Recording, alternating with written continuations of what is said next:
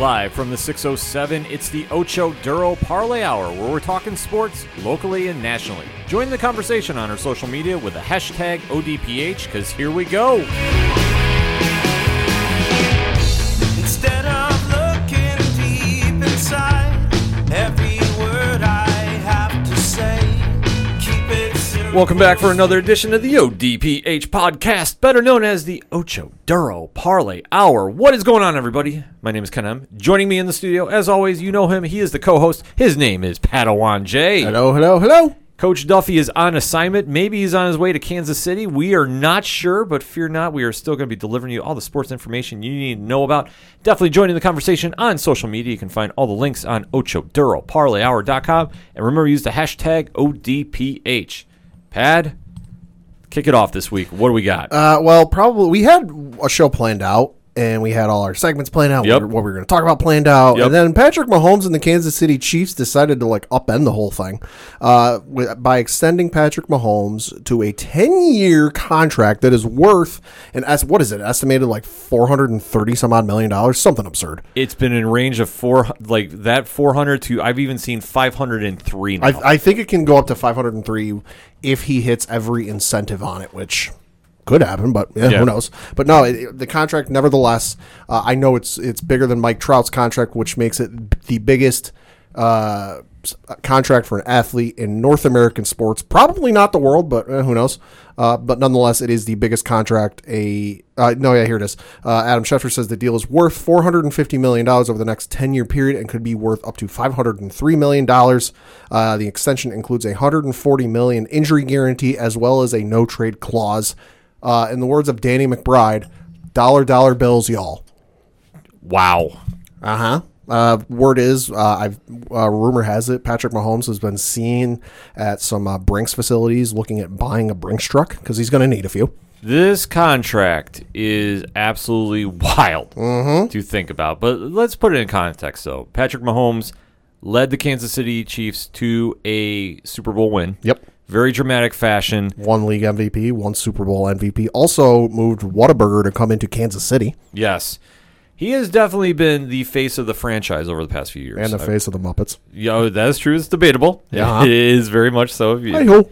But with everything he's done in Kansas City since he took the starting role from Alex Smith, I mean, he was mentored for a year, then really took the ball and ran with it and was putting up video game-like stats. And video game-like moves. Yeah. I mean, to see him play, he is definitely an exciting player to watch. Might be one of the most exciting players in the NFL. Might be this generation's Michael Vick in a way, where Michael Vick, obviously with his legs, was doing things on the football field that were considered video game-like. Yeah. But Patrick Mahomes, not his legs, more so his arms. Yeah, his arms and his passing, I mean, is just absolutely insane. Just what he can pull off of the football.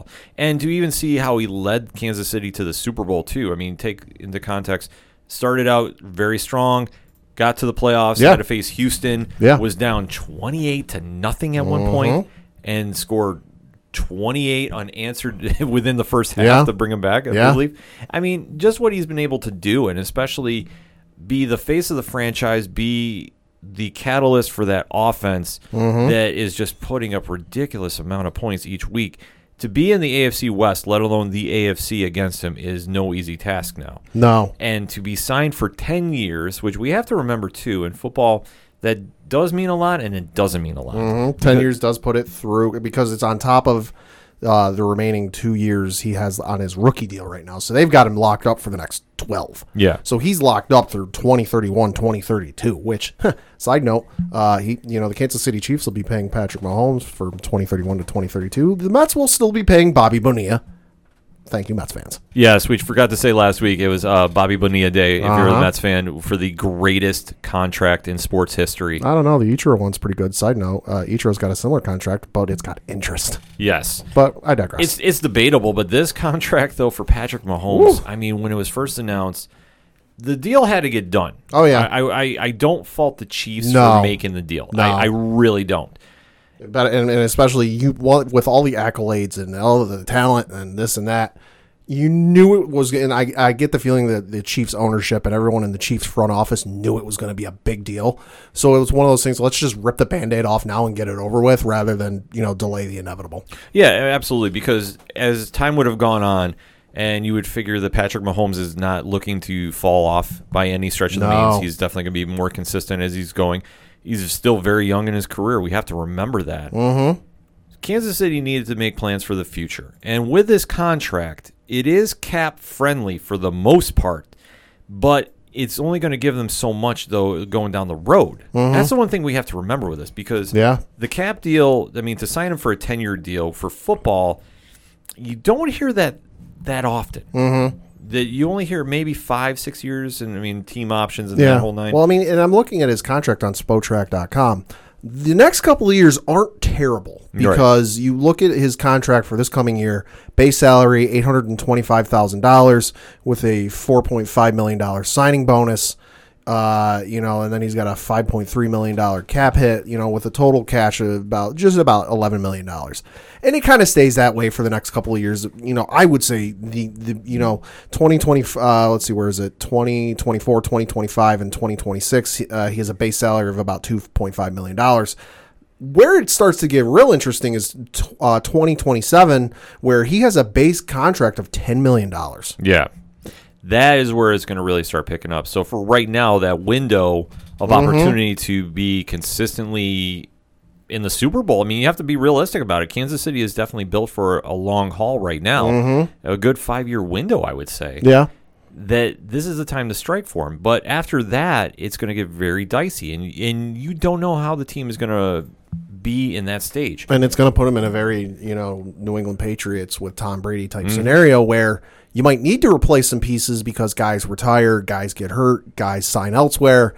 And, looking at the Chiefs' salary cap, they don't got a lot of spending room. According to, again, Spotrac.com, they've got the second to lowest amount of cap space available, only ahead of the New England Patriots. Apparently, the Kansas City Chiefs have about $3.5 million in cap space. That's not a lot of room. It's not a lot. And signing Mahomes for this deal is going to hurt them in that aspect. But then again, you sign a perennial MVP candidate. Yeah. Long term, yeah, which is smart for them. They had to sign him. Like I say, I can't stress enough. I don't fault them for making the move. No, but now you've done a precedent for quarterbacks in the NFL. Which Dak Prescott is currently licking his chops down in Dallas. Dak Prescott, Deshaun Watson in Houston. That was one of the names that started floating around. That immediately after his contract got signed, his teammates were already tweeting, "Well, what's he going to get in Houston?" Oh yeah. And now this is where you have to really be careful with your money if you're running a team in the NFL. Right. Take a look at how Russell Wilson got paid in Seattle and how that's been a hindrance for a certain degree about bringing free agents to Seattle. Yeah. You almost have to wonder if your quarterback is looking for this kind of payday, what's that going to do for the rest of your team? Like I say, right now the contract is very well structured for the next couple of years. So Kansas City's window to strike is now. They're definitely going to be doing that. But once you get to the year where his salary goes up to $10 million, right, this is where you're really going to see the change in the team. And plus, they can also cancel the contract at any time. This is the NFL. They can find ways to get out of contracts. The only thing that is guaranteed is the signing bonus. Right. So that being said, Kansas City has that window to strike now. Can they sign their team long term and be consistent? Because you have to figure eventually, Father Time catches up with teams, and for Kansas City too, if they're going to be consistently good. Which right now you have to say so. Looking at that team, when does it fall off, and when is that going to really affect your cap? Because if Patrick Mahomes, let's say he starts tailing off, just hypothetically, you're now stuck with that quarterback for that amount of money. Yeah, long term. Is that really going to help or hurt you? Especially when you look at some of the last few years in this contract where, like I mentioned, when he's 31 years old, he's getting paid $10 million in his base salary. And then with everything else, so he gets $10 million base salary. He gets a roster bonus of $49.4 million, a workout bonus of $550,000.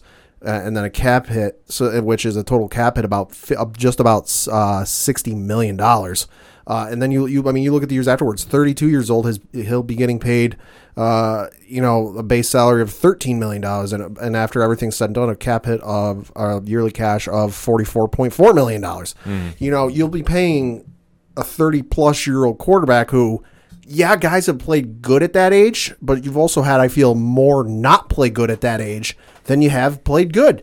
Are you going to be really comfortable, and this is the risk the Chiefs are taking, if this contract, they see this contract all the way through, are you going to be comfortable, willing to pay a 33, 34, 35-year-old quarterback who may not be as good as he once was, almost, $45, $50 million? That's going to be the problem they're going to have. Yeah. I mean, short term, it's not a problem. No. Short term, it's a smart move. No. But once you start getting in the back end, I mean, it's almost like a baseball contract. Yeah. To a degree. It's A-Rod in the last few years of his contract where the production wasn't there, but nothing you could do about it. Right. In Kansas City, could always make a move at that point. Right. But you have to wonder, would they want to really invest into a quarterback for long term unless he was going to be the real deal? Mahomes is. And like I say, I can't stress enough.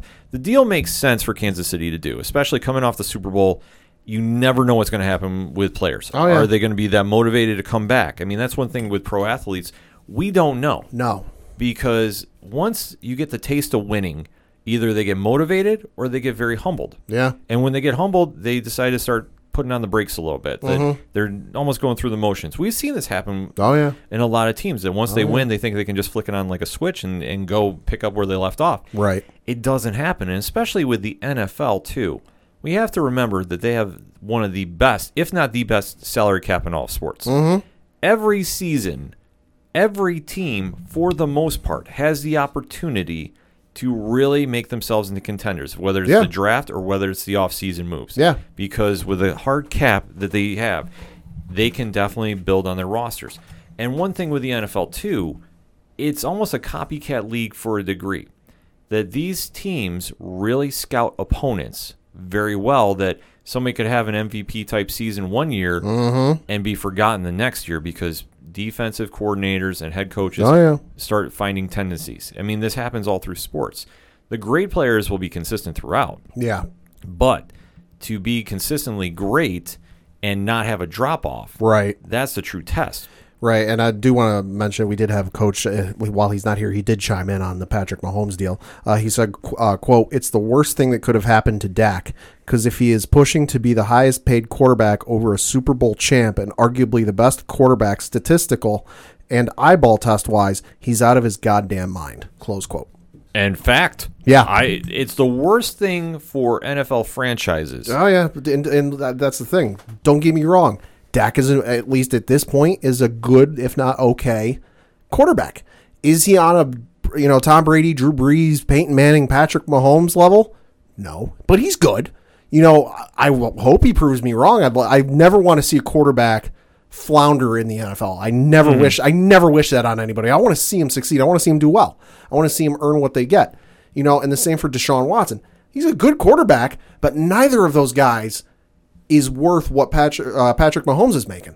No, definitely not. I mean, that's the argument that you're going to have now for franchises, because now your quarterbacks are seeing this and saying, well, what about me? Right. Well, take a look around the league. What the hell have you done for me lately? Exactly. You have to realize that certain teams are not going to be on that level, and certain players are not on that level. I'm sorry. There's only few quarterbacks that are currently on that level with Patrick Mahomes. You want to say Lamar Jackson from Baltimore? Yeah, he's up there. You can definitely put him up there. Yeah. Aaron Rodgers? Oh, yeah. You have to put up there.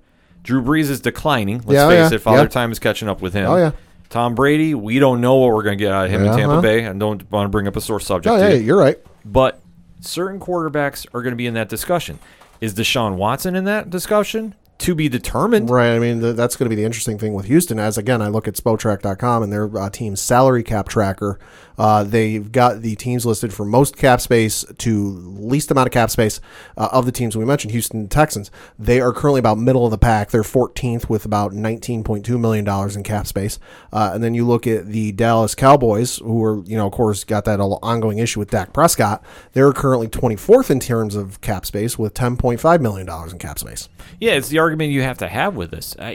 You can't give everybody that kind of contract. No. For Dak Prescott, let's face it, if you threw any other quarterback behind that Dallas offensive line, would they be putting up similar numbers? Pretty damn close. Yeah. And Dak has done very well with that offense. You have to give him credit. Yeah. Which I think a lot of people don't like to do. Yeah, no, yeah. He's a good quarterback. He's a good quarterback. Good quarterback, don't get me wrong. He's had a pretty decent receiving core around him. He's had Ezekiel Elliott behind him, who's a very good running back. But most of the success of that offense has to be put on the offensive line. Yeah. And you have to remember that when you're signing players in the offseason, you have to make sure that line is intact. Because let's be honest, Jerry Jones is probably trying to recreate the teams from the 90s. Oh, absolutely. Well, a lot of pressure is going to be on him. But for Dak, let's face it, when was the last time Dallas was in the NFC Championship game? I'm not going to say playoffs. Championship game. Probably not since the 90s. I mean, it's not in any recent memory. No, because the last playoff trip I remember for them, and I'm sure there probably have been more, was the Tony Romo botched field goal. Yeah. But that wasn't even the championship game. That was like either the divisional round or wild card. All right. So like I can look it up, but it's probably not been since the 90s. All right, so let me flip it too. Deshaun Watson. When was the last time he was in the AFC Championship game? I don't think he has been. Exactly. So if you're going to start comparing yourself to a player that's gotten to the Super Bowl, let alone the AFC Championship game, I'm just using that as a benchmark. Mm-hmm. You don't have an argument. I mean, I'm sure they're going to get paid very well. I'm not questioning that. But if you think you're going to get a $500 million contract or more, right? I'm sorry, you're not going to. And I think that you have to get to a Super Bowl to have that discussion. Neither of those players have.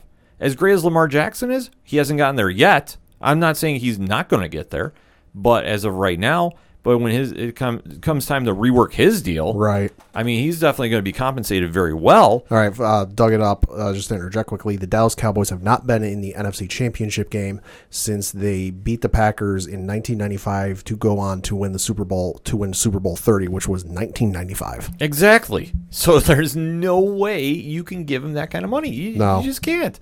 I mean, any quarterback that is not going to the Super Bowl year in and year out, or leading your team to a deep run. Mm-hmm. Like I say, I'm using the AFC or NFC Championship game as my benchmark for this argument. Mm-hmm. Unless you're doing that consistently year in and year out, you're not talking that kind of money for a contract. I'm sorry. Right. And I mean, let's just look at since Dak's been in the league. Drafted in 2016, so 2016 lost in the divisional round to the Packers. 2017 didn't even make the playoffs. And then in 2018 won the wild card game against the Seattle Seahawks, but then lost in the divisional round to the Rams. And then in 2019 didn't even make the playoffs. So Dak hasn't even made it past the divisional round. Right. Like I say, it all falls back on what have you done. And if you haven't gotten your team to the championship game, not even saying the Super Bowl, I want to really stress that point.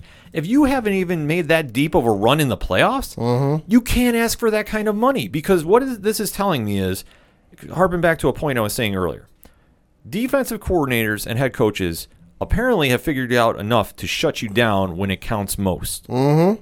And great players step up and to do it consistently and improve where they fell off. This is where these quarterbacks are leading their teams to the Super Bowl and the AFC NFC Championship game. If we haven't seen consistent growth, and you could say about, difference in teams, you can argue about personnel issues. Sure. But if you're the face of the franchise and you're the one leading your offense and defenses are figuring you out and you're not being consistent in your play, you're not going to warrant that kind of deal. Mahomes has gotten better each year he's been in there. I mean, let's face fact, too. He played on short notice with a very scary knee injury that he probably should have sat out longer with. Right. Let's not forget about that. Yeah. He took a very big gamble, and it paid off for him. And teams have not figured out how to slow him down to the point where Kansas City is going to be an afterthought. No. Is it eventually going to happen? It happens. Probably. It happens with everybody. Yeah. But for right now, Kansas City's in a great position with it. Yeah. No, Kansas City's in. Let's not get it twisted. It's a bonkers amount of money. Like, the amount of stuff you could buy with that amount of money they're giving Mahomes is long and ridiculous. But, it's understandable given this, he's 24 years old, given the successes he's had. He's going to make it back to the Super Bowl. Might not be this year. Who knows? We don't know. We don't know. He's going to make it back to the Super Bowl. That's not a question. That's a guarantee. Yeah. They've got multiple championships in their future. So that's not a question. It's just the interesting thing is going to be, what can they do with that team given the amount of money you're paying to this guy? Because I know at one point it was rumored that his contract was going to be a percentage of the salary cap, and that as the salary cap went up, so would his dollar amount. And that ended up not being true. But it's still a bonkers amount of money. Yeah, it's a crazy amount of money that has ultimately two ways about going. It can either cripple your franchise, or it can be working in its favor and take advantage of the time you're in now, which I think this contract is. Like I say, the length of it and where it's structured is going to be very back-end heavy.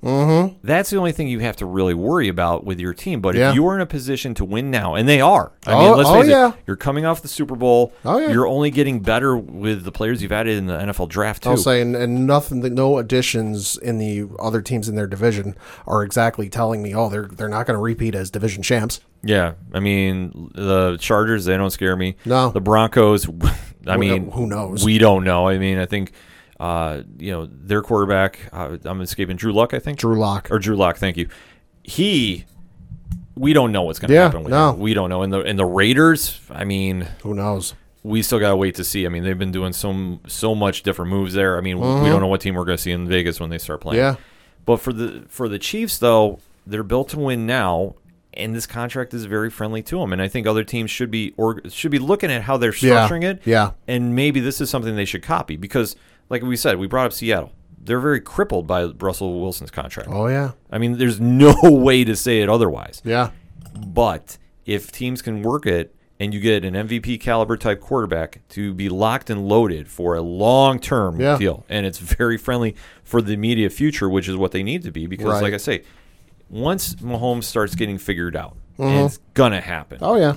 Is he still going to be the same consistent player? Debatable. Yeah, no, maybe. And I would say the other thing that might work in their favor is if they're able to build a winning culture a la New England and have, maybe the same amount of success, they might get lucky in the same way New England did for a lot of years where you got guys who took a pay cut, took a cut because, hey, it's not the amount of money I might be worth or I want to get paid, but I'm going to a team that's virtually guaranteed to go to the Super Bowl. Yeah, that's going to be something they're building right now in Kansas City. And with this contract, that's what type of players you're going to need. New England has always set the blueprint for how to do an organization. I hate saying this, too. Much this pains me. Oh, I know. But it's true, though. The Patriots have established a culture of winning. Whatever is going to happen this year, especially with Cam Newton at the helm, they might not fall off as much as it pains me to say.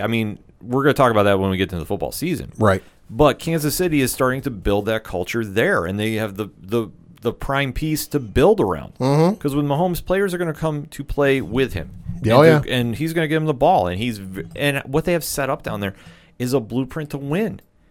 This contract is just another piece of that puzzle. They're going to be very scary for years to come. But it's also scary to see this is the direction of contracts, too. We knew Patrick Mahomes was going to get paid. Obviously, third year in the league and you're already winning the Super Bowl? Oh, yeah. What's the MVP, Super Bowl MVP, won a Super Bowl, 24 years old. Yeah, it's going to be absolutely wild to think about this, that he's got to stay motivated for that entire contract. Yeah. I think he will. I think he will, yeah. I think he's that type of player. But you have to remember, winning can also throw caution to your drive. Oh, yeah. And it's going to be up to him to keep his teammates motivated. Because if they start, let's say they win the next couple Super Bowls. Just throw this out there. Sure. What's the motivation to keep going in year 4 of this deal? Yeah. What's the motivation to go in year 5? Winning does that. Because, like I say, if you think you can just turn it on with a light switch, you don't. And teams pick up on this. This is where he's getting, arguably, between him and Lamar Jackson, I think defensive coordinators have been scouting. Oh, yeah, no. This entire offseason, those two. Without a doubt. So, however they come out the gate this season, if we have a season, is going to be very telling. And especially with his contract, a lot more eyes are going to be on him, which is weird to say. Yeah. But it's true. Oh, yeah. And he's got to be as consistent as he was last year. Because if he, hypothetically, doesn't produce enough stats. Sure. I'm going to throw this argument out the window if it's a shortened season due to COVID. So let's just I wanna make that statement now. But let's say they play the same amount of games. He doesn't do as many touchdowns. Sure. Does a couple more interceptions. Sure. Yards are slightly down. Is it a failure? I wouldn't say so. I would say if it goes in the way of when Chris Davis signed that mega deal with the Baltimore Orioles, he had the one good season, and then they gave him the monster contract and he sucked ever since. Yeah. I would say if they don't ever make it to, the championship game or let alone the Super Bowl again, then, if the stats dip off a little bit, okay, whatever. Defenses have figured them out. But I would say if they don't make it to the Super Bowl or even the championship game ever again, then to me it's a failure. Because every quarterback, has ups and downs in their stats. I mean, as prolific as Drew Brees is, he's had his down years. Yeah. Same for Brady, same for Brett Favre, same for Johnny Unitas. Insert your favorite quarterback, Joe Montana, Steve Young.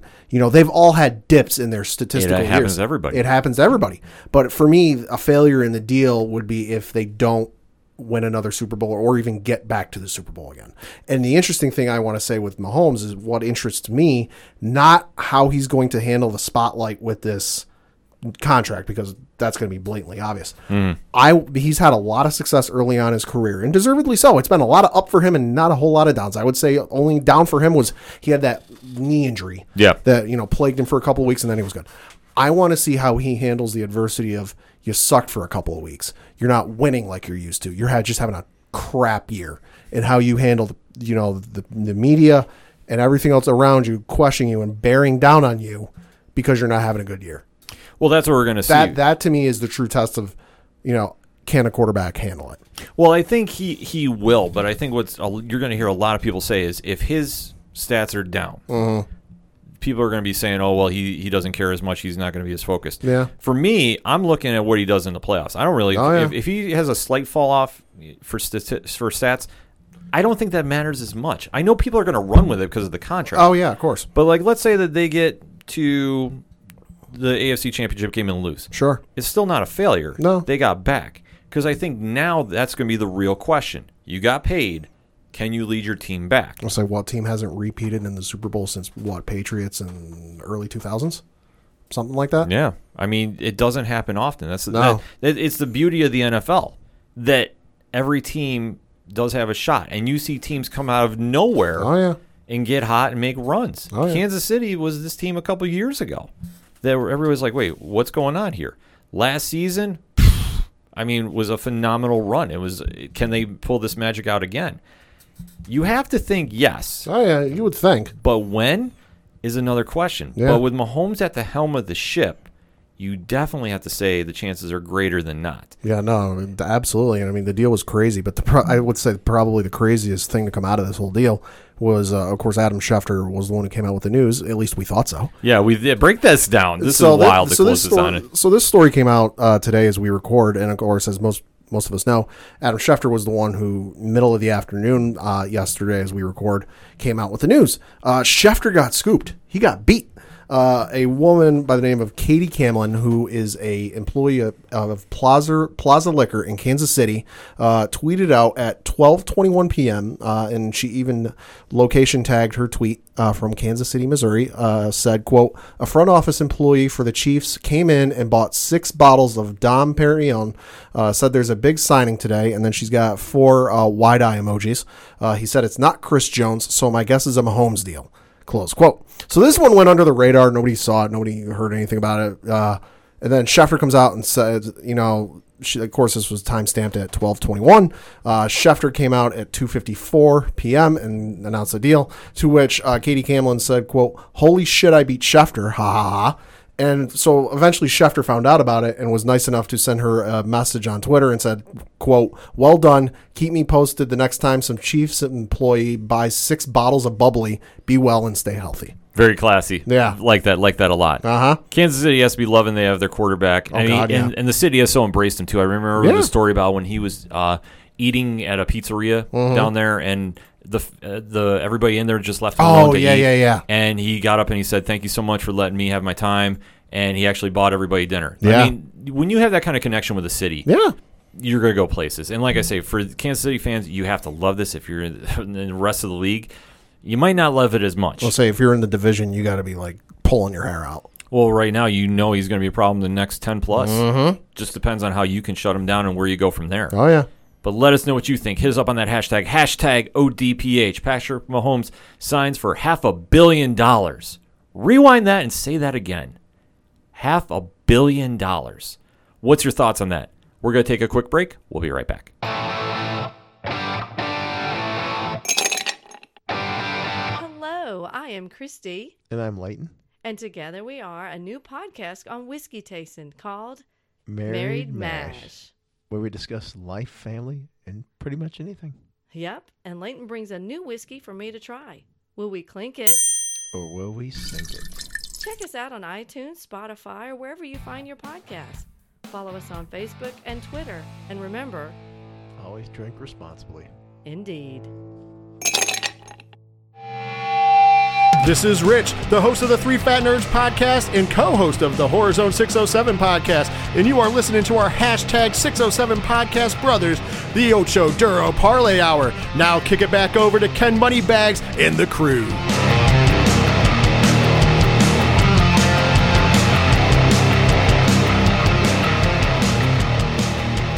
Coming back for segment number 2 on this edition of the ODPH podcast, and it is time to talk some baseball. Yeah, it is. Pat is super fired up, Yeah, so I am. I'm just going to hand him the mic and let him go. Yep. So as we all know, summer camp, as it's been coined, and I got to say I love that term, is officially kicked off for the Major League Baseball, where all of the teams are at their respective stadiums doing a modified spring training, doing social distancing and practicing getting ready. I know at one point, Aaron Boone, manager of the Yankees, said that they might even be using, if you've ever been to Yankee Stadium, the Great Hall, which is that big open area as you walk right into the stadium.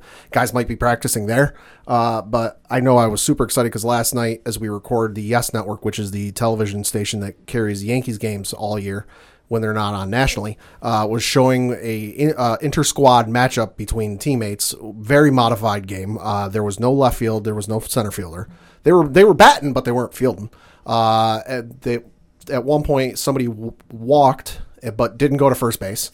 And then at certain points, they took 4 outs to get out of an inning just so the pitcher could get to their pitch count. It was wild, but if it wasn't old baseball, it was something live and new. So Christ, if I still watched it. Yeah. But nonetheless, we are approaching on the start of the modified shortened 60-game season, which is starting July 23rd for a 2 games, and then the season really kicks off July 24th. But before we get into some of those matchups, there are some differences for this year. Okay. Here's how it's going to work. So 60 games, like we mentioned, they will play 10 games against each of the other teams in its division for a total of 40 games. So I'll just use the AL East as an example. The Yankees will play the Red Sox, Tampa Bay Rays, the Toronto Blue Jays, and the Baltimore Orioles 10 times. I know Gary Thorne has got to be real excited for that, seeing Gleyber Torres 10 times. And then they will play 20 interleague games against the teams in its corresponding geographic division. So American League East will play the National League East, American League Central will play the National League Central, American League West and the National League West will play each other. 6 of those 20 games will be against the team's natural interleague rival. So Yankees will play the Mets, White Sox will play the Cubs, et cetera, et cetera. And also they're doing that just to cut down on some long distance travel and help prevent this further spread of COVID. Like we mentioned, opening day will be July 23rd. 2 games will be played, and then the rest of the team will be playing their first game on July 24th. And the regular season is scheduled to end September 27th. So before we get into a little bit more, are you excited? You know what? I'm excited to see sports back. Mm-hmm. I know early on, just the whole drama of what baseball was arguing about money during the pandemic. Mm-hmm. It still lingers on me. I'm not gonna. I don't want to lie about it, and I don't want to backtrack.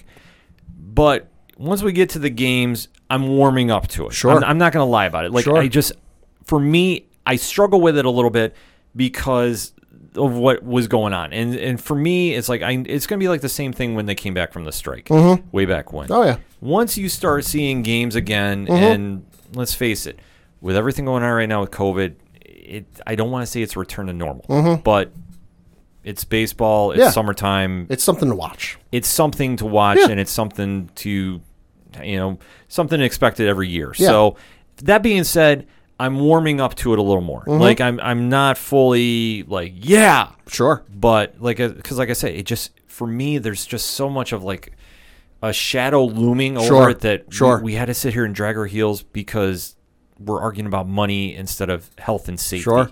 So I want to be 100% honest about it. But once we start watching the games, I know like you're gonna be hyping the group chat we have between you, me, and Coach. Oh, yeah. So I think I'm gonna get swayed into it a Probably. little bit. I mean, I'm like I said, I'm amped up for the playoffs. I'm a little bummed because let's face it, the 2020 Astros asterisks shame tour is going to get a little modified because I was real amped up to see highlights every night of them walking into visiting cities and just getting booed relentlessly. I'm talking like A-Rod and Fenway Park levels of booed, and then they're not going to get it. But I know folks have a long memory, and when fans are able to return to baseball stadiums, because it won't be this year, teams will be playing in empty stadiums this year. The fans will still boo them, and I cannot wait for that. Yeah, they're gonna get their due. It's you're only delaying the inevitable there. Like we have to remind people about. Oh that. yeah, and let's not forget the American League West, which is the division. The Astros are playing the Dodgers at some point this year. Yeah, the NLAL, which I'm actually they're going to play each other and in Dodger Stadium. Which I have to say this, I'm not the biggest fan of interleague Mm-hmm. because just growing up watching baseball, like I think it's cool if you do like New York versus New York or Chicago versus Chicago. Oh, yeah. I think to do the whole like divisions, Sure. I think is a little much. But I do like it this year that Sure. Okay, it makes sense, especially on a short season. Sure. Less travel, Sure. more safety. I mean, I like the traditional matchups, like you said, New York, Chicago.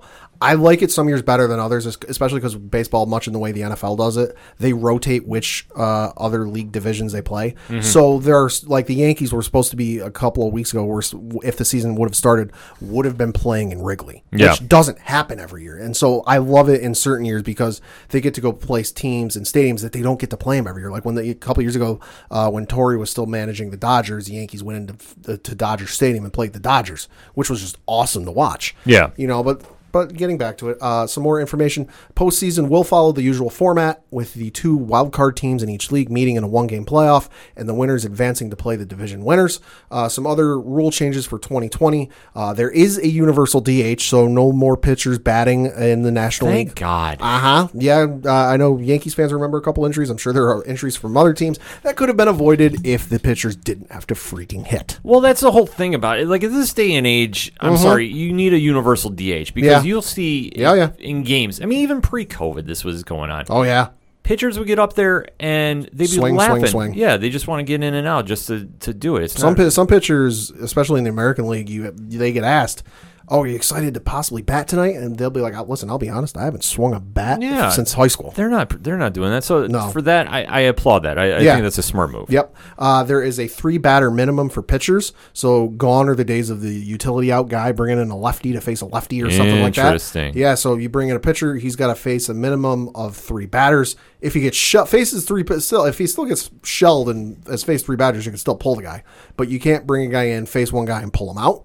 And then extra innings will start with a runner on second base. As odd as that sounds, I guess that's done in a way to cut down on the amount of they were talking about it even before COVID, but with COVID going on and all of that stuff, they want to cut down on the amount of time those guys are on the field, limiting the amount of exposure they have to each other. Because let's face it, these guys spend a lot of time on the field, especially standing next to each other.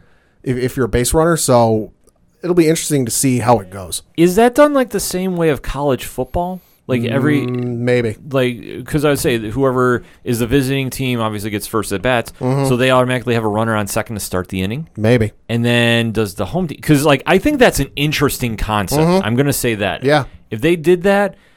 As I say, as exciting as it is to watch 15, 16, 17, 18 inning games, I at points I'm like, oh my God, just get it over with. Yeah, no, I can't. I remember way back when Jeter did the infamous run into the crowd against Boston. I mean, how long was that game? 17 innings. And I remember that being during a heat wave like we're in now. Early July. 3rd floor apartment. Oh, yeah. Yeah, trust me, there's years off my life because of that game for multiple reasons. Yeah, and an interesting thing with the runner on second base, I know they brought up in the broadcast of the Yankees inter-squad game last night, David Cohn brought it up. It'll be interesting to see what happens. Will you get to pick who is that runner on second base? Do you put a speedy guy on there? Do you put a guy who's average on there? And then what do you do? Do you automatically bunt to start off? Or if you have a power hitter, do you not bunt? Well, it'll be real interesting to see some of the thought process has gone into that. Yeah, I have to agree. I mean, there's so much strategy that managers do during games. I think it's a forgotten art. Yeah. That this year with everything going on and with rule changes, it's going to be very, very intriguing to see how they adapt. Yeah. I'm not sure we've seen this kind of mental chess in baseball in a long time. I think we're going to see a lot more different matchups. Yeah, and especially with, expanded rosters, and I know when they're traveling on the road, they can carry up to 3 extra players, and one of them's got to be a catcher. So it'll be real interesting to see who they bring and who they have with them. It'll be something that you haven't seen for baseball in a long time. No, you definitely haven't. So, I mean, it'll be something added, because especially with this season, too, and I know one criticism I've heard, and actually I want to bring up to you. Sure. It's a 60-game season. Uh-huh. Do you think it takes anything away from a champion winning the season, or no? No. I mean, for a couple of years, people will think, oh, well, that was a shortened season, yada, yada, yada. And when if the season gets brought up in like some sort of list on, with recent champions or whatever, it might go, highlight shortened season. But I think once you get past a certain point in time, nobody's going to care.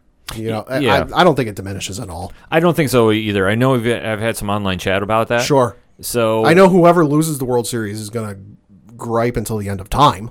Well, but that's true for regular amount of season. Yeah, you can't gripe about it during with everything going on. No. I just find it very interesting that people are already diminishing it. Mm-hmm. Like I say, I don't hold it against it for 60 games. Right. Like I say, the only thing I've held, and we've already talked about that, is because of the delay, because of money talks. But overall, though, I mean, baseball is back. Yeah, I mean, getting into some of the interesting matchups we got for opening day. Starting off real strong. July 23rd at 7:08 Eastern, and I'm not going to read all the times. This is just read the times for the first 2 games. 7:08 Eastern, you have the defending champs in the Washington Nationals taking on the New York Yankees. So buckle up, boys and girls. Garrett Cole, Max Scherzer to start the season. Good Lord. That's primetime baseball right there. Uh-huh. After that, at 10:08 Eastern, you've got the San Francisco Giants taking on the LA Dodgers. And Clayton Kershaw, I believe, is starting for his 9th consecutive opening day start. Good Lord. Some other games you got going on. The day after, you've got the Atlanta Braves taking on the New York Mets. Detroit Tigers taking on the Cincinnati Reds. Toronto Blue Jays taking on the Tampa Bay Rays. The Florida Marlins taking on the Philadelphia Phillies. Brewers taking on the Cubs. Royals taking on the Cleveland Indians. Baltimore Orioles taking on the Red Sox. Colorado Rockies taking on the Texas Rangers in their new can opener ballpark. Sorry, Texas fans. It looks like a can. Yeah, it doesn't look all that good. It's a weird shape. Mm-hmm. The Minnesota Twins taking on the Chicago White Sox. Pittsburgh Pirates taking on the St. Louis Cardinals. The Arizona Diamondbacks taking on the San Diego Padres. Seattle Mariners taking on the Houston Asterisks. And then you've got all the San Francisco Dodgers taking on the San Francisco Dodgers. San Francisco Giants taking on the LA Dodgers again. And then the Anaheim Angels taking on the Oakland Athletics. And then some other games you just want to keep your eye on to check out. Like we mentioned, circle the dates, July 28th, July 29th, LA Dodgers, Houston Astros. Need I say more? Yeah, that one could be very, very interesting for a lot of different reasons. If the Astros don't get plunked by that point, and I will be astounded if they don't, they're absolutely going to get plunked in that game. Yeah. I'm not wishing this. I don't want this very stressed.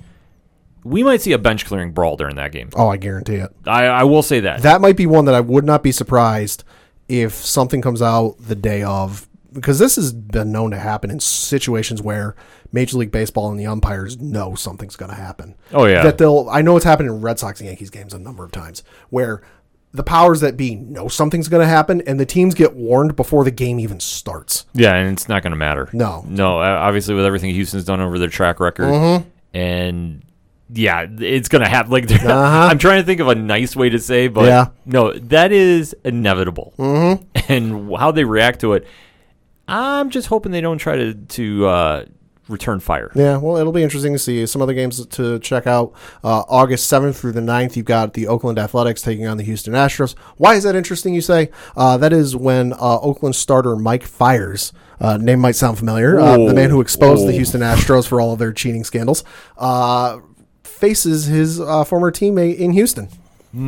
So that'll be real interesting to see how that goes. Yeah, I don't expect a warm welcome there. No. And then August 21st through the 23rd, you've got the Battle of Chicago between the White Sox and the Cubs.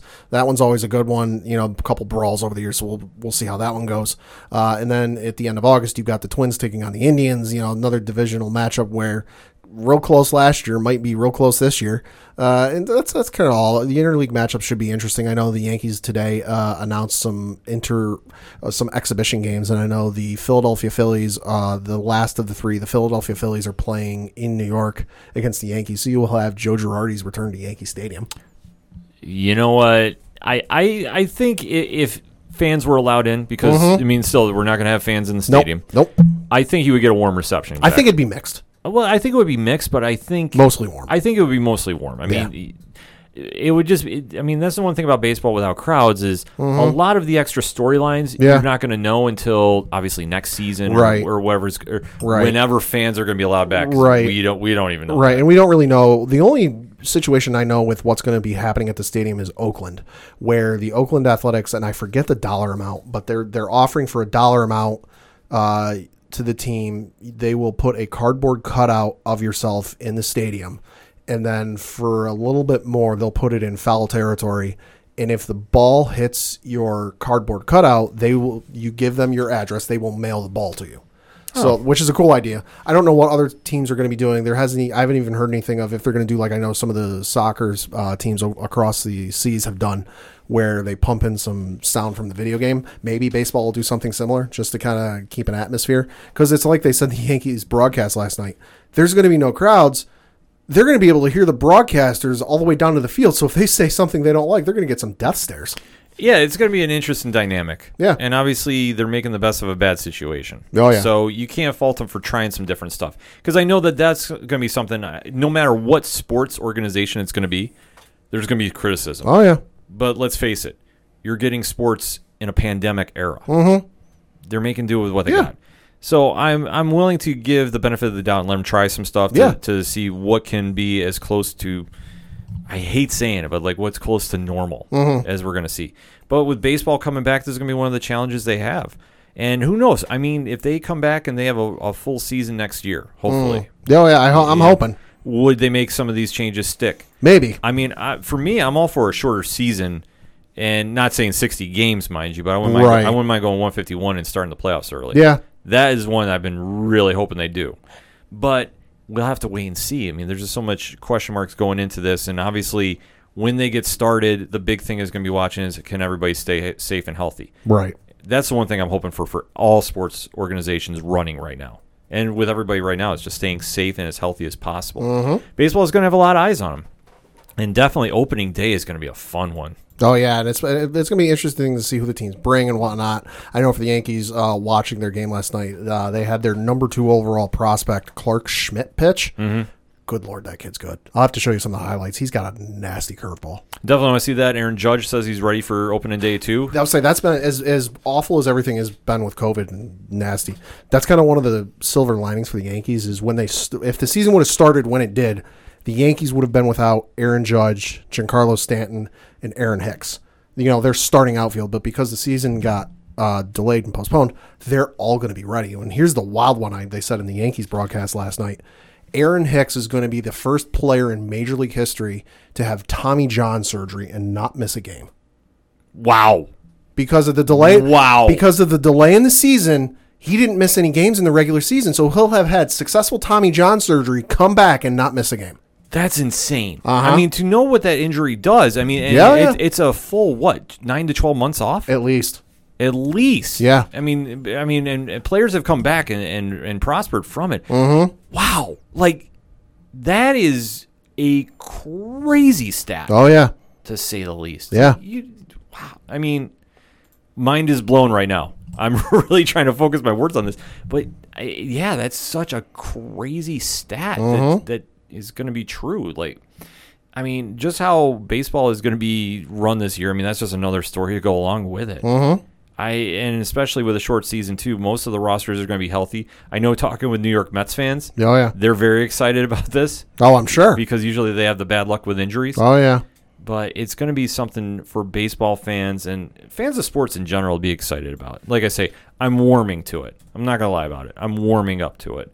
But just to see baseball get back on the field, it's going to be great to see sports back live. Yeah. And the month of July That's got a lot. Is going to be one of the wildest months of sports history in memory, because you're going to have the NBA, NHL, and MLB running NFL is doing business, but they're not. I mean, they're restructuring their preseason right now. Right. They took away 2 preseason games, which makes sense given. I know some people are like, wait, why are they doing that? Teams really haven't had a chance to get together and practice yet, so they're going to need more time to get ready for the season. So that makes sense. Yeah, and plus they're also giving an extra week to make sure players are healthy and safe Right. going into the season. So I know when they took off weeks 1 and 4. Right, and it does appear that the Players Association is making plans in case something happens. A thing just came across my phone that's from Bleacher Report. The NFL Players Association says the league wants to hold 35% of player salaries in escrow if revenue is impacted by COVID-19. Well, see, everybody's got to be smart about Yeah. this, too. I mean, obviously, running a business during this time period is a very difficult task. Oh, yeah. Baseball, now that we've gotten all the drama out of the way, hopefully we get to the games, and Yeah. hopefully that's the headline finishing out 2020 with them and not talking about money owed during a pandemic. But let us know what you think. Hit us up on that hashtag ODPH. Baseball is back. What is your thoughts going into the season? What games are really standing out to you, and are you excited for opening day? Are you more excited than Pad? Probably not. Probably not, but hey, No. that's a great conversation to have, so hit us up. Let us know. We're going to take a quick break. We'll be right back. Hi, I'm Sunny Hepburn, And I'm Brandy Fleets. and we're from Book of Lies, the podcast, where we discuss liars, cheats, and thieves. Scammers and dirty, rotten scoundrels. You can tune in for new episodes every Tuesday to hear about another lowdown, dirty liar. And learn how to spot them. So that's Book of Lies Podcast. You can connect with us on social media, Twitter at Book of Lies Pod, Facebook, and Instagram at Book of Lies Podcast. Bye! Hey, this is Brian Wolf from Fair City Fire. You are listening to ODPH, the greatest podcast in Binghamton. Woo!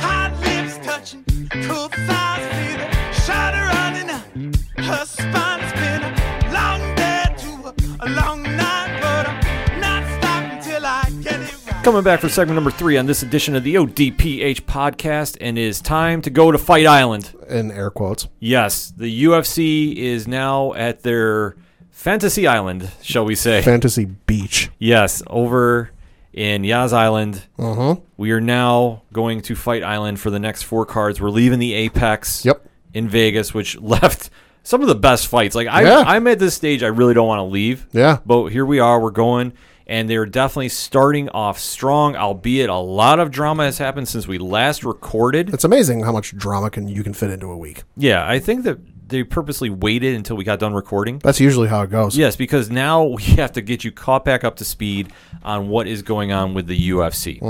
UFC 251 was originally announced that Gilbert Burns was taking on Kamaru Usman. And then, unfortunately, Burns has been diagnosed with COVID-19. Burns and his head coach, if I believe. Yes, so they had to pull him out of the fight. Yep. Lo and behold, we get Jorge Masvidal stepping in. I mean, twist my arm about it, why don't you? Right, but obviously Masvidal was originally scheduled to fight Usman, and it didn't happen Yep. right away. There was some talk about the contract structuring for Masvidal, and he definitely didn't want to fight under the deal he had. Yep. Made a lot of points, but it was still, he was on the sidelines. Burns stepped in to fight Usman. Yep. Obviously, things have had to change. Yep. Masvidal has now reworked his deal with the UFC. We don't know figures. Nope. But now he is taking on Kamaru Usman. Going on a limb, less than Patrick Mahomes. Yes, I will definitely say that. But Masvidal is definitely stepping in to save the day. That is going to be main eventing one of the biggest fight cards of the year. We'll say not up for contention, the BMF title. Yes, no, that title, which I have to remind people, is a made-up title. It is. There's no ranking. There is no certain. There is a ranking. Number one contender is either of the Diaz brothers. Take your pick. Well, I will say that, but I mean, under the ruling governing sports federations, whatever you want to define it, the BMF title is not recognized. No.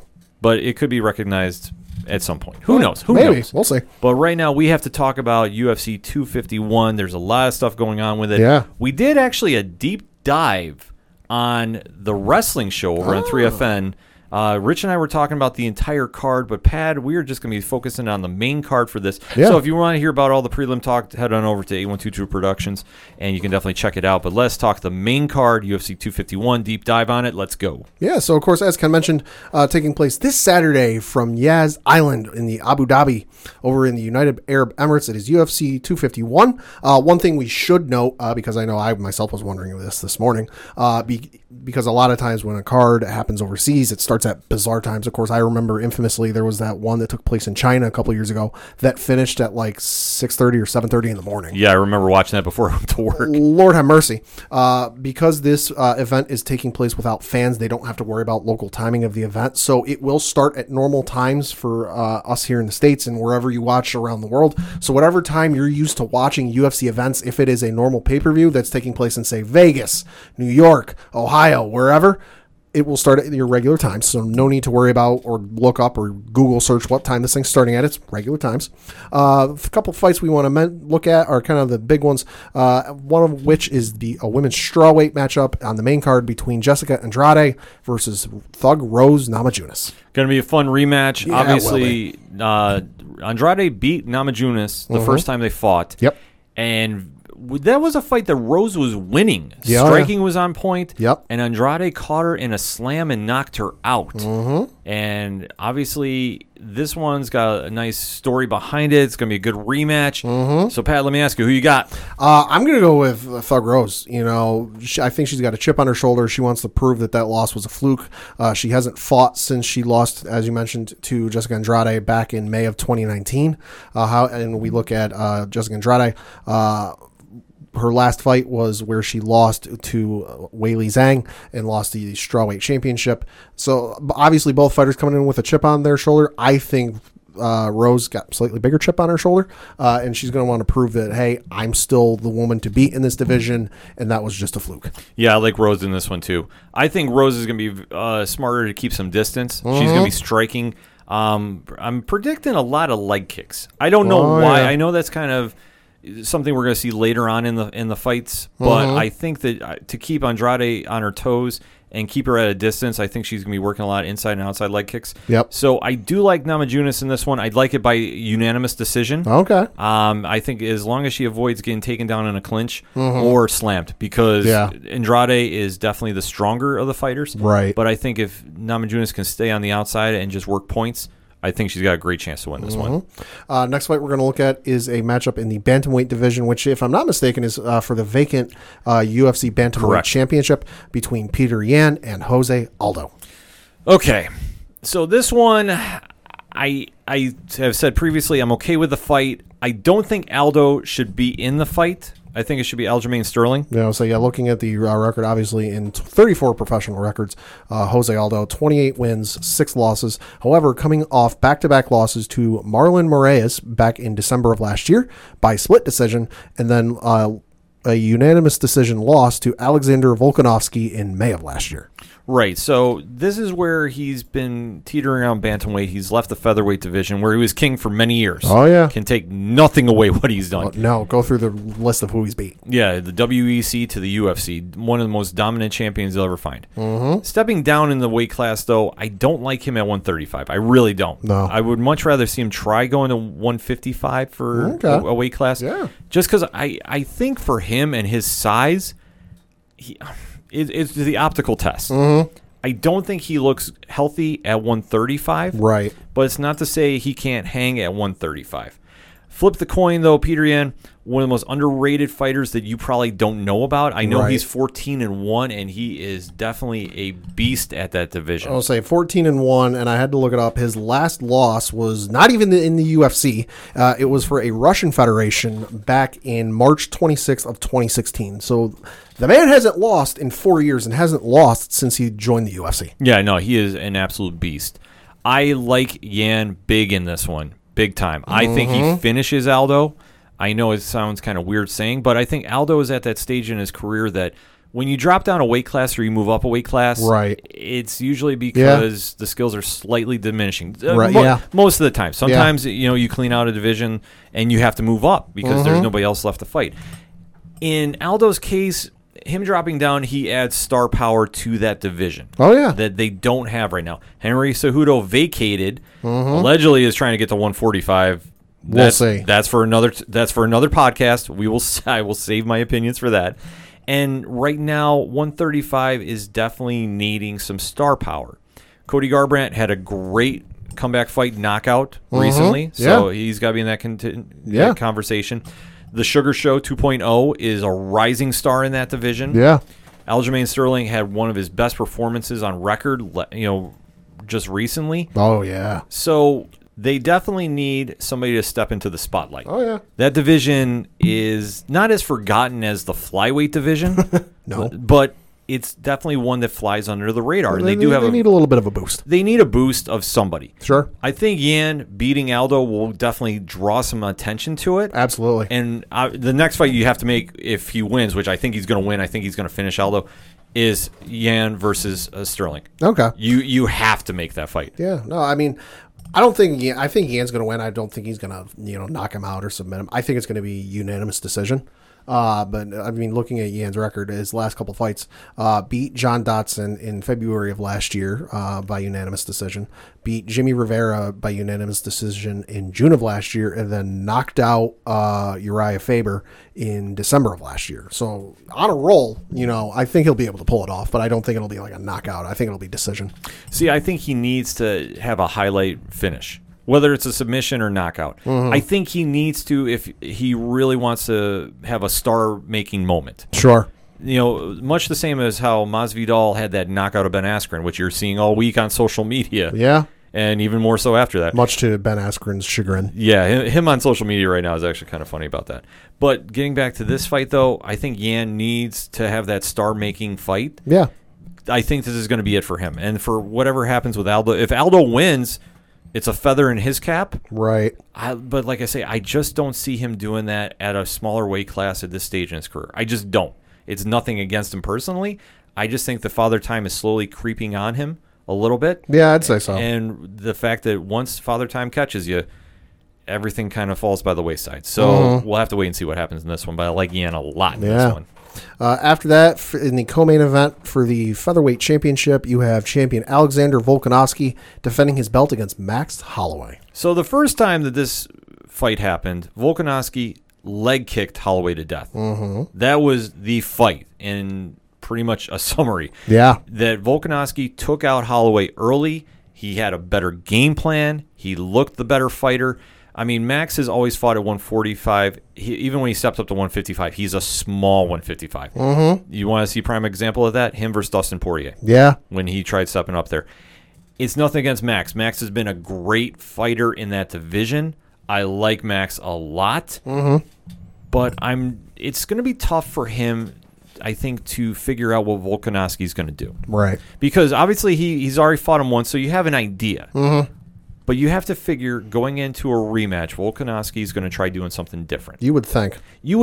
I mean, he could just try doing the leg kicks of doom again. Yeah. And they worked the first time, but you have to figure Max is ready for it this time. Oh, yeah. Even though I have heard some crazy reports that he hasn't done a training camp. Good Lord. And he hasn't really done anything to get ready for this other than just like some light sparring. I've heard rumor. I can't say that's a 100% definite. If that is the case, that's absolutely mind-blowing. Yeah. But risky. It's risky, and I know Max is that kind of fighter. He will just scrap with you. Yeah. So for this one, though, I do like Volkanovski. Mm-hmm. I do. I think this is going to be a decision one because I think it's going to come down to one of two things. Max has to win outright, or Volkanovski has to finish him. Yeah. You can't have another decision because I'm not saying you're going to see a trilogy fight. No. I don't, because the first one was so unanimous for Volkanovski that if this one's a split decision, I could see an argument, maybe. Sure. But I think for him, he definitely needs to finish Max to really solidify himself at 145. Yeah. He's already the champ, but still, when you win the fight once, great.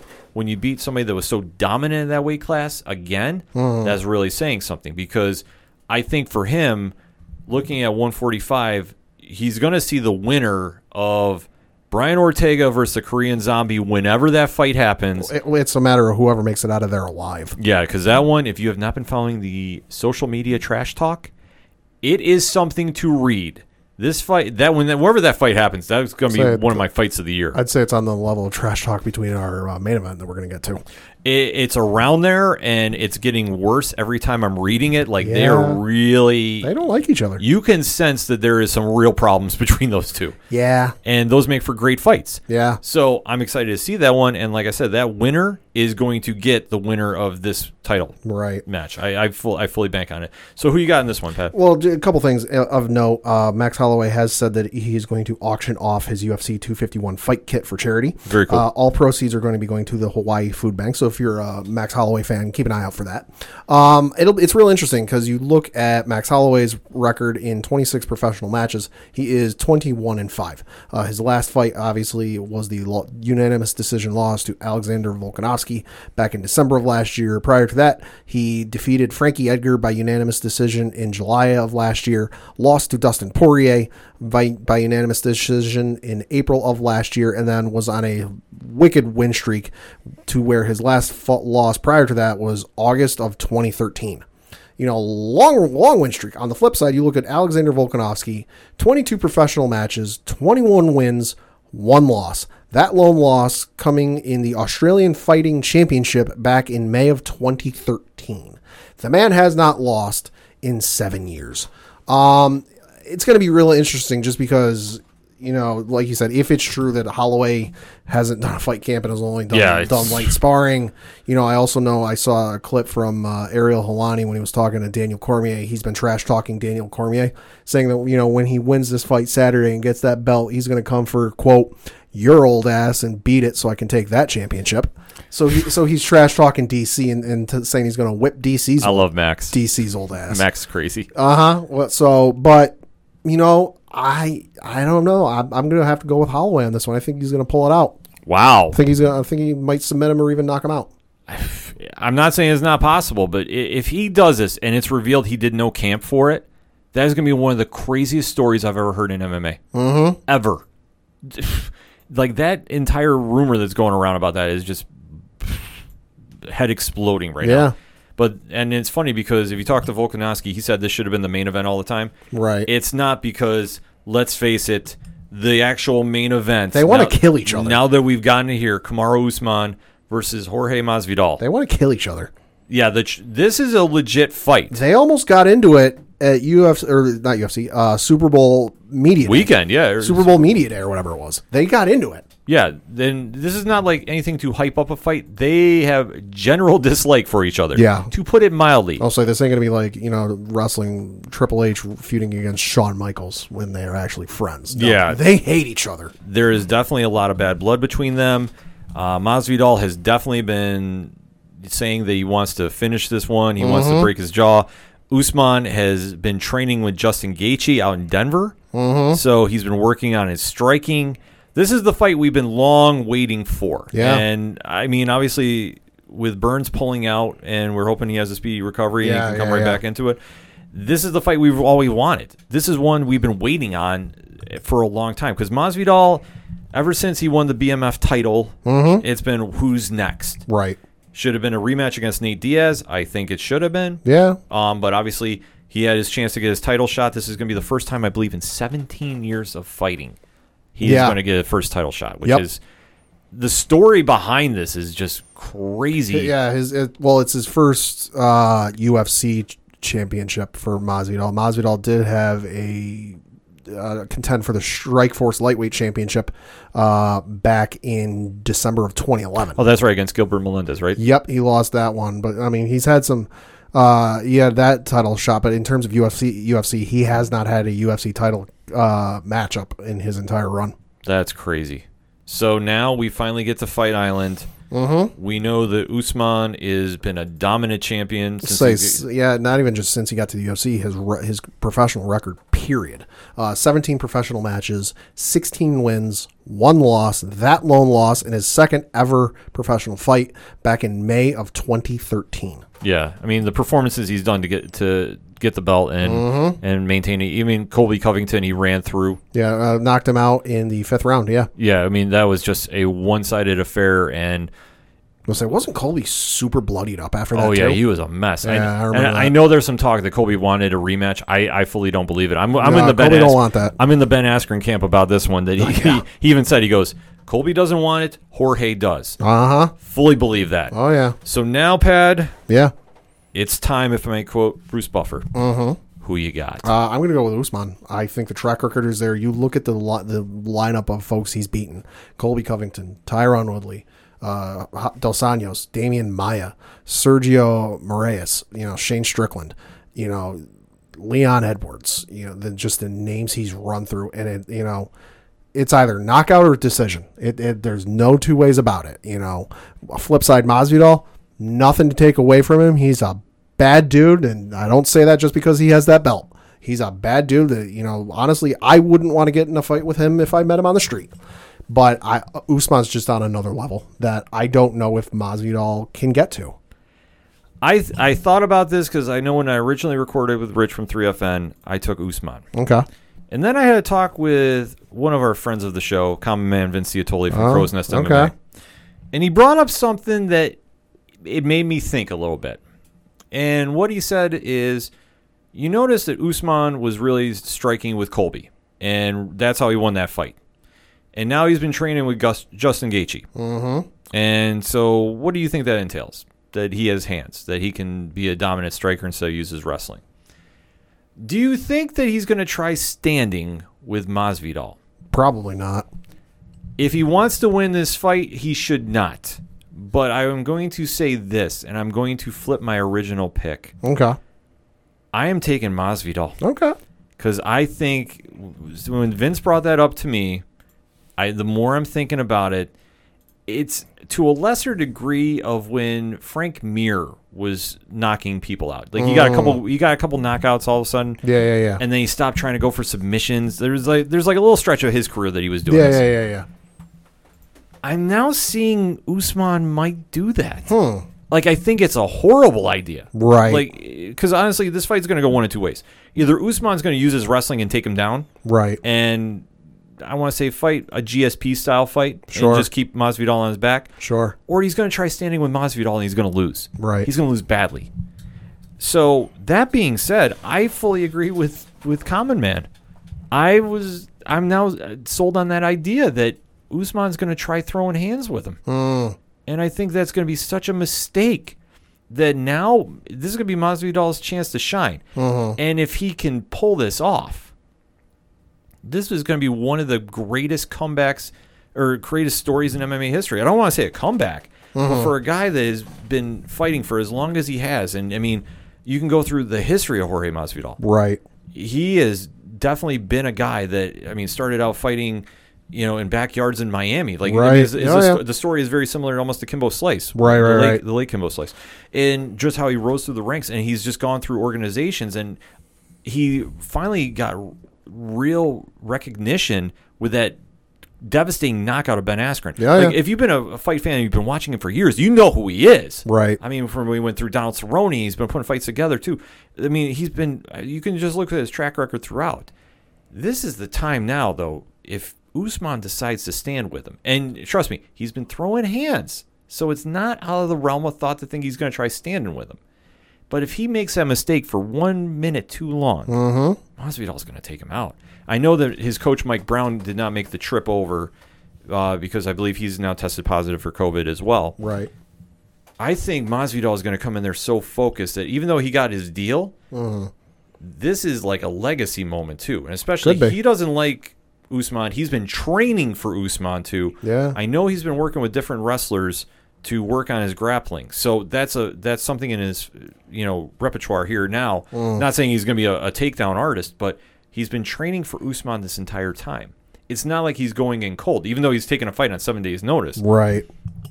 This is where I think he's really going to step his game up, and I think he's going to pull off the upset because I think Usman's actually going to try standing with him, and I think that's such a bad idea. And if Usman proves me wrong, he's going to take him down, and he's going to be laying some shots from the ground too, which, like I say, who wins? The fans do. Absolutely. We are going to win this one. Yeah, we are. But I'm taking Masvidal. I'm going to flip my pick. Okay. I'm going to take Masvidal. We'll have to see what happens Saturday night at Fight Island. Yeah. We are going to be live streaming this, not the actual fight. You're not going to see the fight itself, but you're going to see us live streaming the reactions. You're going to get our play-by-play during the fight. You never know who's going to stop by the stream. So definitely check out twitch.tv/607podcast Saturday night. I know we're going to be doing the prelims, going right into the main card. It's going to be a fun time, so definitely check it out on Twitch. But definitely let us know what you think. UFC 251 is going down this weekend. Who you got? Let us know on the social media accounts. You can find them on OchoDuroParlayHour.com. We're going to take a quick break. We'll be right back. It's a heartbreak, soul-shaped radio attack. Taking 4 steps forward, no steps back. Hey, this is Vince the Common Man Ciatoy, local MMA fighter, telling you to keep on listening to the ODPH, the 607's up-and-coming newest podcast.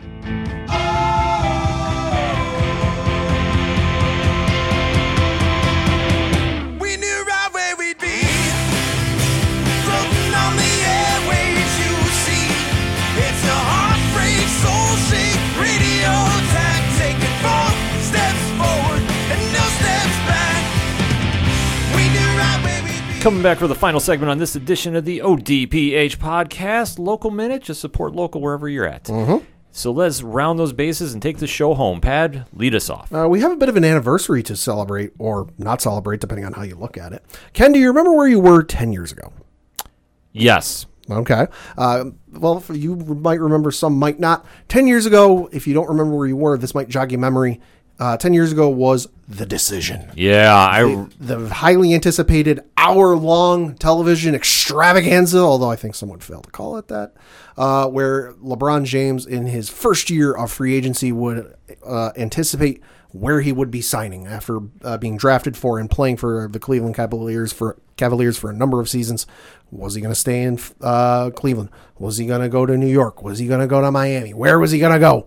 The world was highly anticipated. I know I myself was very anticipated by this. I really wanted to know.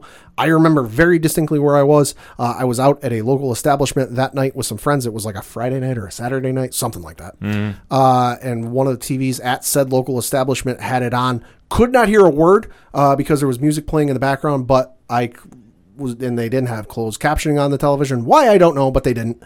It was myself and some friends and some other folks in the establishment that were very interested in sports and wanted to know. And we were just waiting for that graphic to come up. For the entire, we weren't even doing anything else. We were just huddled around this small television, that was in the about 5-10 feet up in the air, waiting for the graphic to come up for him announcing where he was going to go. And we all thought it'd be within the first 5 minutes, announce it and then talk about it. No, it wasn't until the last 2 minutes. Yeah, it was arguably one of the worst moments and most memorable moments in television. And I was going to say in NBA history. NBA history, yeah, television too. And what I say about it was one of the worst moments is, looking back on it now, they advertised the shit out of it. They advertised it so much that it gave a very negative effect. Mm-hmm. Not because LeBron didn't go to your team, but just of how it was looked at, of just being such an over-the-top production that I think for the reaction it got, it was so polarizing that people didn't know exactly how to deal with it. And it made LeBron an instant villain. Yeah. Too. Yeah. And outside of Cleveland, because he was leaving Cleveland, and obviously the fans in Cleveland were going to hate his guts, but at the country at large, because you just wasted an hour of our time for something that you said in the last 2 minutes. Yeah. It was just something that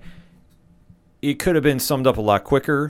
It was brought up with so much hype because, you have to remember at that time, too, teams were getting rid of cap space to sign him. Oh, yeah. That obviously there were meetings, and it was leading off every edition of SportsCenter. And plus, it was also a very big free agency period, too, because Chris Bosh was going to be a free agent. Dwayne Wade was going to be a free agent. Oh, yeah. The list goes on and on. Yeah. And just to see when the decision was made and he finally said, I'm taking my talents to South Beach. Yeah, I forget who the interviewer was, but he goes, all right, LeBron, now's the moment. Where are you signing? Yeah. And for what that did for the NBA, like I say, it's looked upon as a bad moment, like I say, for that aspect just of how over the top it was just to say he was going to a team and then the backlash that got. Because it wasn't even like he talked about I don't even think he talked about like his potential teams. It was just, hey, let's talk about you for 50 minutes, 55 minutes. And then it was pretty much, I don't even think they talked about his thought process of why he chose Miami. It was pretty much just, where are you going? I'm taking my talents to South Beach. And goodbye, everybody. Yeah, it was just such a weird program to watch that it could just been summed up a lot better in many different ways. And then once that got announced, it was also announced Chris Bosh was joining him in Miami. Right. And then Dwayne Wade was re-signing at Miami. So then you had the big three, which... Not 4, not 5, not 6, not 7, not 8, not 9. Yeah, the amount of hype that went into those three uniting in Miami definitely switched the focus to the Eastern Conference, which, I mean, let's face it, the West was still a very big and strong deal, too, in the NBA, like it is now. But just to see that those players were uniting and to see how their chemistry was going to work, because they'd all been all-stars in their own teams, now coming together, how is this going to work? And you have to say it worked well, and it did not work well. Yeah. I mean, for the amount of hype, and they had that big press conference down at the Miami Stadium there. Yeah. And like you touched upon, they came out from the stage, the smoke, music, and the music. Lights. And we're not going to win 3. We're not winning 4. We're winning 5. The hype was there, and it just instantly... It put the biggest target on their back. Yeah, it just had such an effect on fans, because if you didn't like Miami and you didn't like how they formed as a team, you were rooting against them the entire time. If you were a fan of LeBron as a player, and those players as well too, you were rooting them on to see what they could do. And obviously winning 2 out of 4 wasn't a bad deal. No. But to see how it all fell apart and see the legacy of it now 10 years after, you now see teams trying to do that more often. That the NBA has shifted its focus into making super teams. Yeah. I mean, we did have that with the big 3 in Boston too, with Garnett, Paul Pierce, and Ray Allen. Thank you. That you have, we've seen that happen from time to time. Sure. But now that's where you had Golden State emerge, where they didn't necessarily have everybody come there to form a team. I was going to say, they kind of did it the San Antonio Spurs way. Yeah, they did it for the most part, but then again, when you have Kevin Durant leaving the team that just beat him to join them, I mean, that is the precedent that was set from Miami doing the big 3. Because now you see players are wanting to be with another superstar to carry them through.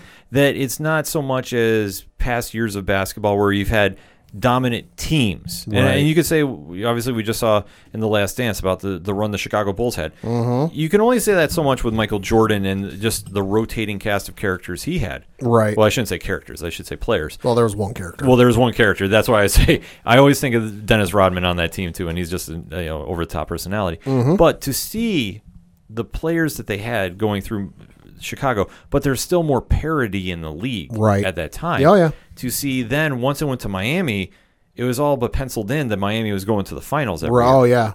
And they did. I mean, to say it didn't work, I mean, you can't say it didn't. No. But I think once they came into competition against the Western Conference, I mean, obviously they beat a young Oklahoma City team. Very young. To win their first title. They lost to Dallas. And then they split with San Antonio. It was very interesting to see the legacy that was, because it showed teams it could work, and then it showed to sustain that, because once you had those 3 players locked and loaded for max contracts for that time period too, it definitely tied you up for getting role players. It made it real hard for them. I remember that. Yeah, which it just showed that if they went cold during the series, and at times they did for a little bit. I mean, LeBron has been very consistent throughout his career, so you can't say he went cold. No. But when you had to rely on Ray Allen to carry you through, and they had different players come in and to carry the team where they needed. Whereas you look when Dallas beat them, they only had Dirk at that time, and then it was almost like a rotating cast of characters as well. Yeah, pretty much.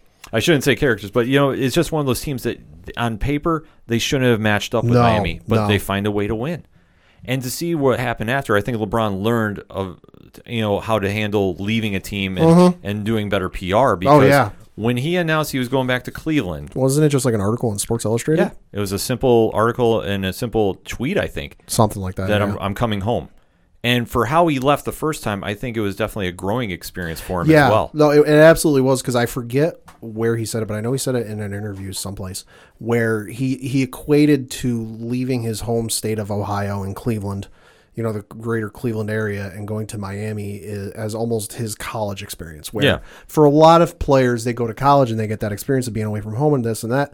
LeBron, as we know, didn't get that because he came straight out of high school and went into the NBA. So for him, leaving the Cavaliers and going to Miami was almost his quasi college experience of being away from home and learning a few things. And you can obviously, if you look at the body of work and the results and just everything else when he left and then after he came back, night and day difference. Oh, it was a night and day difference. And plus, for all the Cleveland fans that were mad he left, because, I mean, let's face it, born and raised in Ohio, for him to leave, it was a very big situation. Oh, yeah. And obviously, you can go through the history books and see about the relationships he was having with the front office at the time, too. Right. And how he left, it was definitely on bad terms with Dan Gilbert and the Cleveland offense. I mean, there was a very noted public statement Dan Gilbert made. Yeah, that man will never win another championship. Won't win a championship before we will. Yeah. Or something like that. Yeah, and he wanted to win in 2. But he came back because he felt he owed Cleveland and the state of Ohio something. Mm-hmm. And to his credit, he got him the chip. All is forgiven. I mean, God bless his soul. My dad was one of the most diehard Cleveland fans of all time. Oh, yeah. I remember absolutely broke his heart when LeBron left. Unfortunately, he didn't live to see LeBron bring the chip home. But just to see how that city just reacted to finally being a championship city after so long of being in a drought and going through everything, all was forgiven, and it showed growth in LeBron too.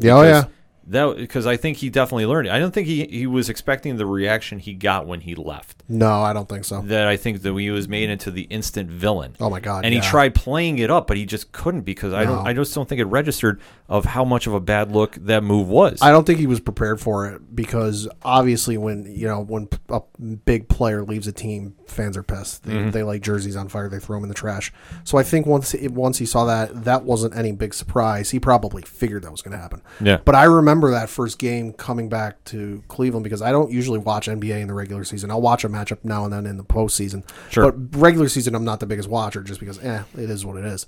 But I remember that game got flexed onto TNT broadcasting. It was supposed to be on like the local channels in their respective cities, but TNT went, "No, we're going to broadcast this one."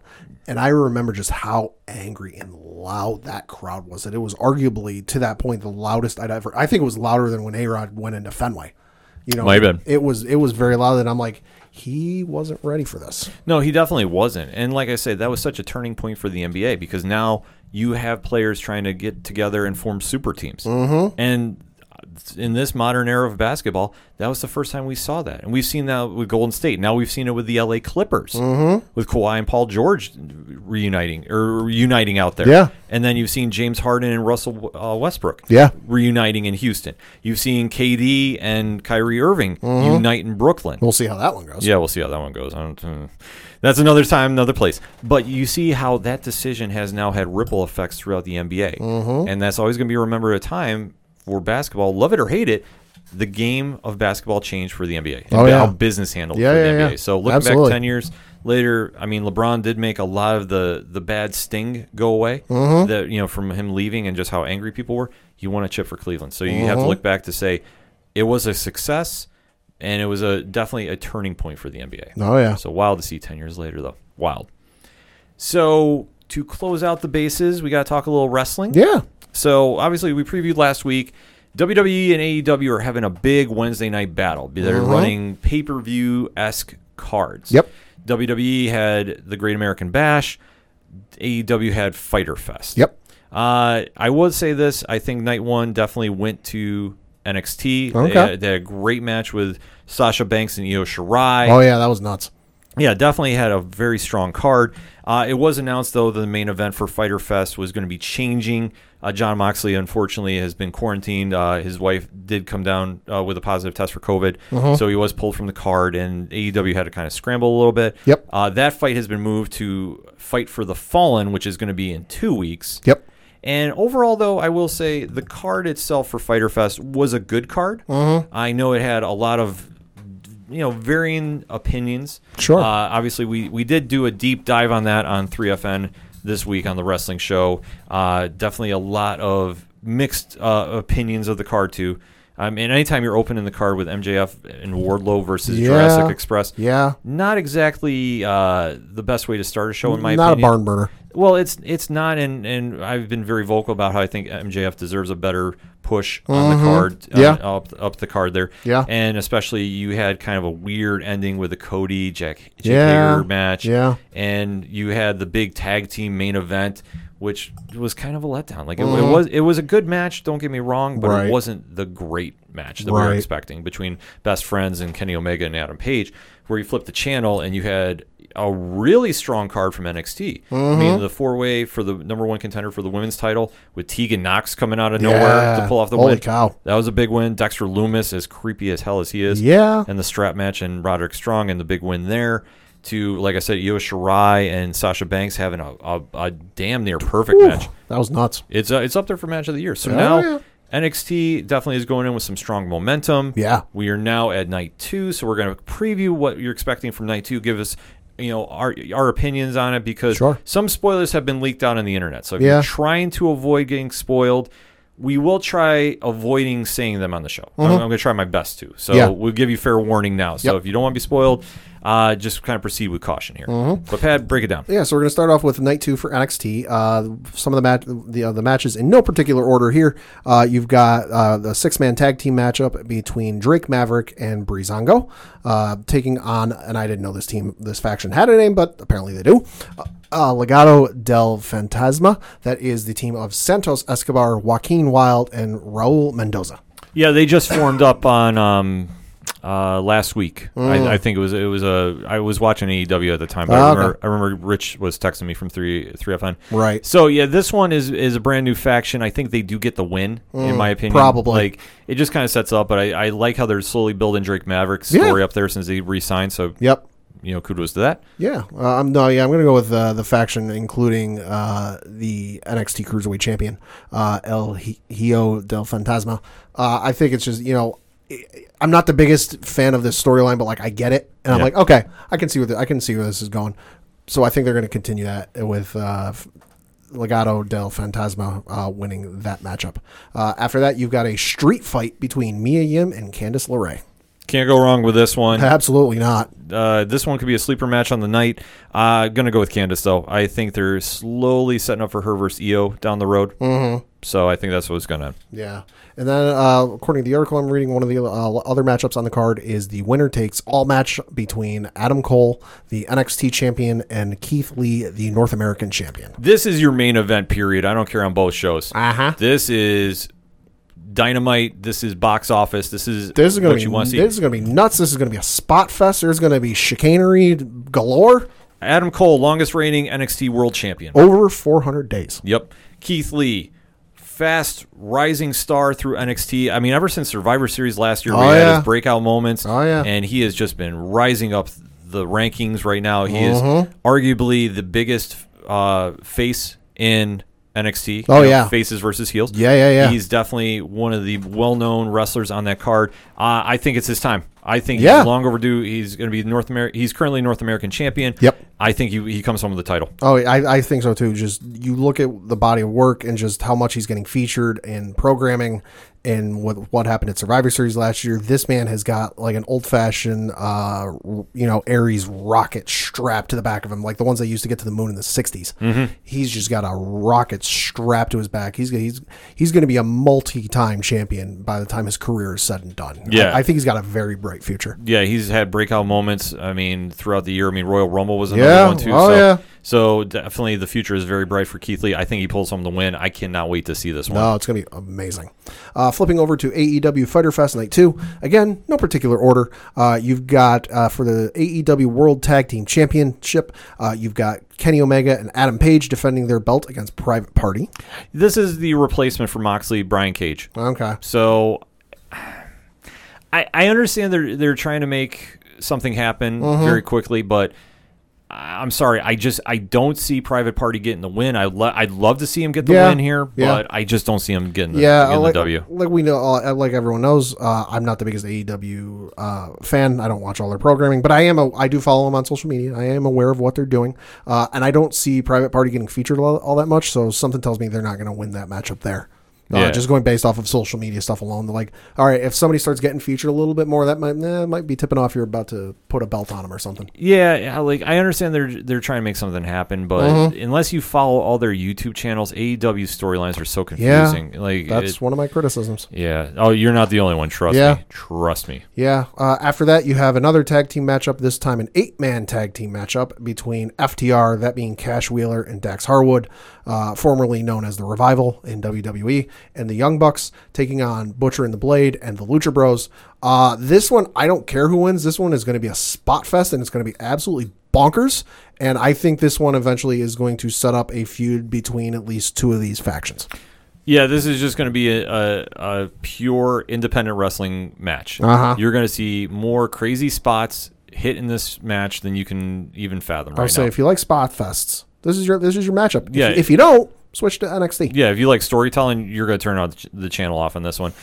I could see the Young Bucks and FTR winning, and then something happened after the match, because that's going to be the ultimate match. I mean, that's a matchup everyone's waiting for. And if they decide to do All Out, that's your main event. Yeah, I'm already going to tell you right now, that's going to be your main event. So I fully expect them to win, so we'll see what happens. Yeah, I'm going to say the team of Butcher and the Blade and then Lucha Bros wins, but not because of them getting like a straight up like pin of one of the other guys. I think there's going to be some sort of underhandedness going on, that like FTR might go to help out the Young Bucks and end up causing them the match or something like that. That might set up something down the road, because let's face it, that's kind of the worst kept secret that matchup is coming. Yeah, no, I fully agree with you there. Yeah. After that, you have another tag team matchup in the this time a 6-man tag team matchup between Colt Cabana and the Dark Order in Brody Lee and Stu Grayson versus SoCal Uncensored, that being Christopher Daniels, Frankie Kazarian, and then Scorpio Sky. They have been really trying to push this Colt Cabana joining the Dark Order angle. So listen, it don't matter. SCU has currently the best T-shirt in professional wrestling. Yeah, they do. If you haven't seen it, go to AEW's shop website and look it up. It's amazing. Yeah. So I'm taking Colton and the Dark Order on this one. Yeah. No, I think as much as I love SCU and, this is the worst city we've ever been in, again, outside of maybe being featured in their YouTube channel stuff because, hey, they're friends with them, don't see them getting the win here because they're not featured all that much. Yeah, I agree. After that, you have Nyla Rose versus TBA. Unknown who it's going to be, so maybe a surprise entrance. Who knows? Could be Tessa Blanchard. Could be. It could be anybody. Yeah, who knows? With the TBA, you never know. So also the stipulation, TBA. Yeah, all right, then if it's stipulation, who knows? Yeah. So I'm just not going to make a pick on that one. Yeah, no, neither am I. Hard to pick when you don't know who they're facing. Yeah. After that, in a singles matchup, you have Lance Archer taking on Joey Janela. It's going to be a squash fest for Archer, so I don't get the love affair with it. I just don't. Double count out. Nobody wins. Let's hope so. Yeah. And then after that, probably the most anticipated matchup until FTR goes up against Young Bucks, Chris Jericho versus Orange Cassidy. If AEW is smart, you put over Orange Cassidy. Yeah, I will say Jericho certainly doesn't need it. He doesn't need it. Orange Cassidy is arguably your biggest face on your roster. Arguably the most over face in all of wrestling. It's debatable. So why is he not getting pushed through the moon? I don't know. So this one, if they don't let him get the win, like he needs a very strong showing. But if you know his character, he's the king of sloth style. Yeah, he's the man that gets by doing absolutely nothing. So that being said, he's got to win. Yeah, he's got to win. Otherwise, it's why Jericho doesn't need the win. So why are we wasting time? Who knows? I don't know. We're going to find out this coming Wednesday night, so definitely jump on the social media. Hit us up at OD Parlay Hour. I'm going to be live tweeting probably AEW because Rich from 3FN usually takes NXT, so check him out over at 3 Fat Nerds Pod. And we'll be going back and forth live tweeting. Like I say, I usually keep it on AEW because we're splitting up. But I'll definitely be going back and forth on the shows because I'll be watching the other one on the Thursday. So it should be a fun night. I do like NXT's card, though. I like that one a little stronger. I think. It's going to be awesome. And I'm sorry, Adam Cole versus Keith Lee. Sold. That could be a match of the year candidate. It's got potential. It's got potential. It's probably going to live up to the hype. So I'm fully excited to see that. So definitely check it out. AEW's Fyter Fest will be on TNT Network Wednesday night, Eastern Standard Time, 8 p.m. And on the USA Network, it's going to be the NXT's Great American Bash, Night 2, also 8 p.m. Eastern Standard Time. Yeah. So that being said, before I do the whole outro spiel that I usually give each and every week, we are in the midst of the Apocalypse Pod Raid. So one of our groups that we're in, shout out to everybody that's in the Apocalypse, we are now starting to do the pod raids where we go, we check out a new show, we leave some reviews. We definitely want you to be familiar with the show. And in the liner notes for this podcast episode, we have links for Capes on the Couch, where comics get counseling. It's a very cool podcast. I definitely recommend checking it out if you're into comics. I know we're talking sports here, but it definitely has something to offer. So definitely head on over and check it out. It's in the show liner notes. Drop a review, drop a rating on Podchaser. Definitely let them know what you think of the show. I personally dig it, so we definitely want to be plugging that. And we're going to be plugging the Apocalypse pod raids during the sports show as we're going, because it's on every Tuesday as we record. So stay tuned for that.